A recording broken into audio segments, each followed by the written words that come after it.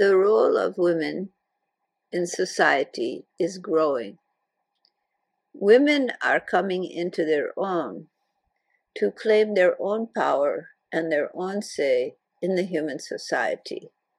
Naturally, there will be some reaction to this, that certain laws and certain bastions of male power will attempt to suppress women and to interfere with their lives. But they will not be successful. Their successes will be short-lived. It is part and parcel of the polarization that is taking place in the world today. There are those who, in the face of the unrest and change that is occurring, attempt to cling to the past in many ways, including clinging to patriarchy. But their ability to do this will be short-lived. It is out of the fear of change that this reaction occurs. Don't worry about it. It may come for a time, but its time in the world is very limited. And women today, young women, want to be mothers and enjoy motherhood without the interference of financial pressures. They are in reaction to the societal norm that both parents need to be working in order to support a family. There are many young women who don't want this responsibility. They want to be mothers and enjoy being at home with their children and not have to leave those primary relationships to go out into the world. And so they are adopting what they know to be the role of women and enjoying their feminine roles and their connection to their children, a connection they do not want to be parted from.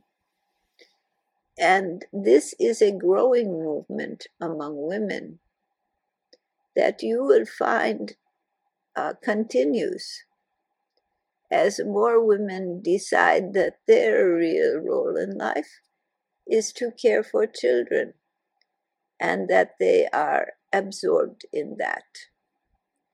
This is not all women, but a certain percentage of women will naturally be drawn to to motherhood and will want to devote themselves 100% to the career of motherhood and dedication to this primary role of women. But right now in the society, it is very difficult for them because the society, rather than appreciating women and allowing them to work, has simply made them responsible so that a man alone cannot support his family easily. And the two incomes are needed for financial security. These women do not want to be the one earning the income out in the world, leaving the children. They want to be with the children. And this movement will grow. But it does not mean that all women will take this path, but a larger percentage will. And they will fight for their right to stay home and not to go out in the world. In the Proutist Society I have expounded upon, there would be income for them for this career they have chosen. It would be paid as all other careers are chosen. are paid. For those mothers who want to uh, be full-time housekeepers and mothers and care for the family, and to uh, school their children, for each of these tasks they would be compensated. The schools are compensated X amount of money per child they have. Why cannot the mother who schools her child receive that money? The people are paid for all manner of work. Is it not work?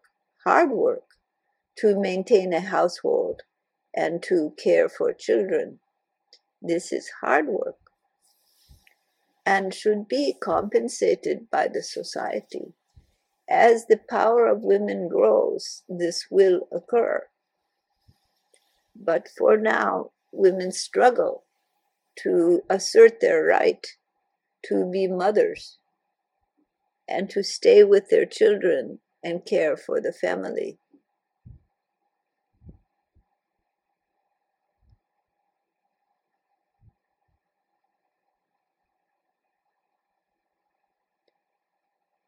Times are changing. You are in the process of a great revolution of spiritual origin. And the people of today are adjusting.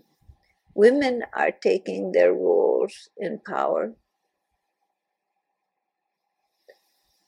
but they have not yet understood those roles, nor have they really claimed their power as yet. But this is on the brink. And so is the reaction to women to be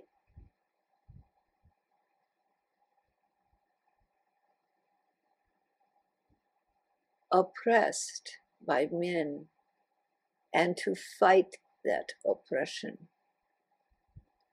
Regarding abortion, there is something to be said that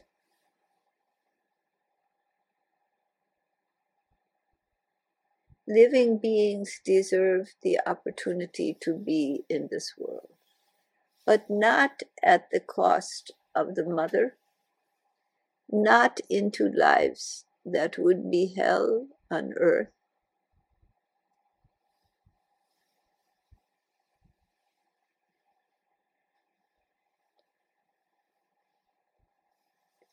The real question comes not, is abortion a moral issue, but who is to make the decision as to that morality, and to who has the right? Is it the doctors? Is it the woman? Is it the couple?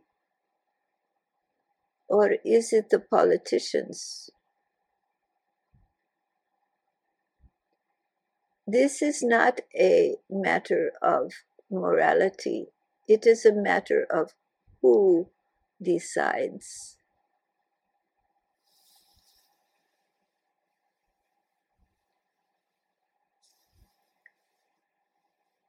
What is viable in a woman's life and in the well-being of the unborn? Who decides? So this is a matter of choice. Whose choice is it? Not a matter of morality. That is a separate question from the question of who is the decision maker. If you want a moral society that respects life, educate the people to this. Give them the moral fiber and backbone. Do not attempt to take away their personal choice regarding their lives. Perhaps if the education is not to engage in sexuality casually, that would be a moral fiber.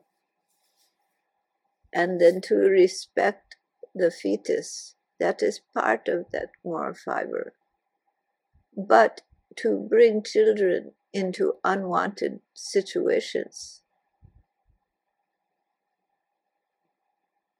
to overpopulate the world at the cost of the health of women and their personal ability to control their own bodies. Where is the morality in this? It is a formula for all-round suffering. But these issues are rising to the surface. Be patient. Allow love, compassion, and a little bit of detachment as you ride the wave of these difficult times. Do not think that what is will always be. It will change. The rise of women is occurring. You see it in many ways in the society. Because it is occurring, there is this backlash. All right? Are there any further questions? What I understood in terms what you said, Baba, that the decision is actually up to the woman or maybe with her partner, but not of the government or politicians. Is this correct? I am not making a judgment. I am telling what the problem is. A woman must have some freedom and protection for her health and well-being and freedom of her body, or she will live in fear and children will be born in fear and to terrible circumstance in their life. All right?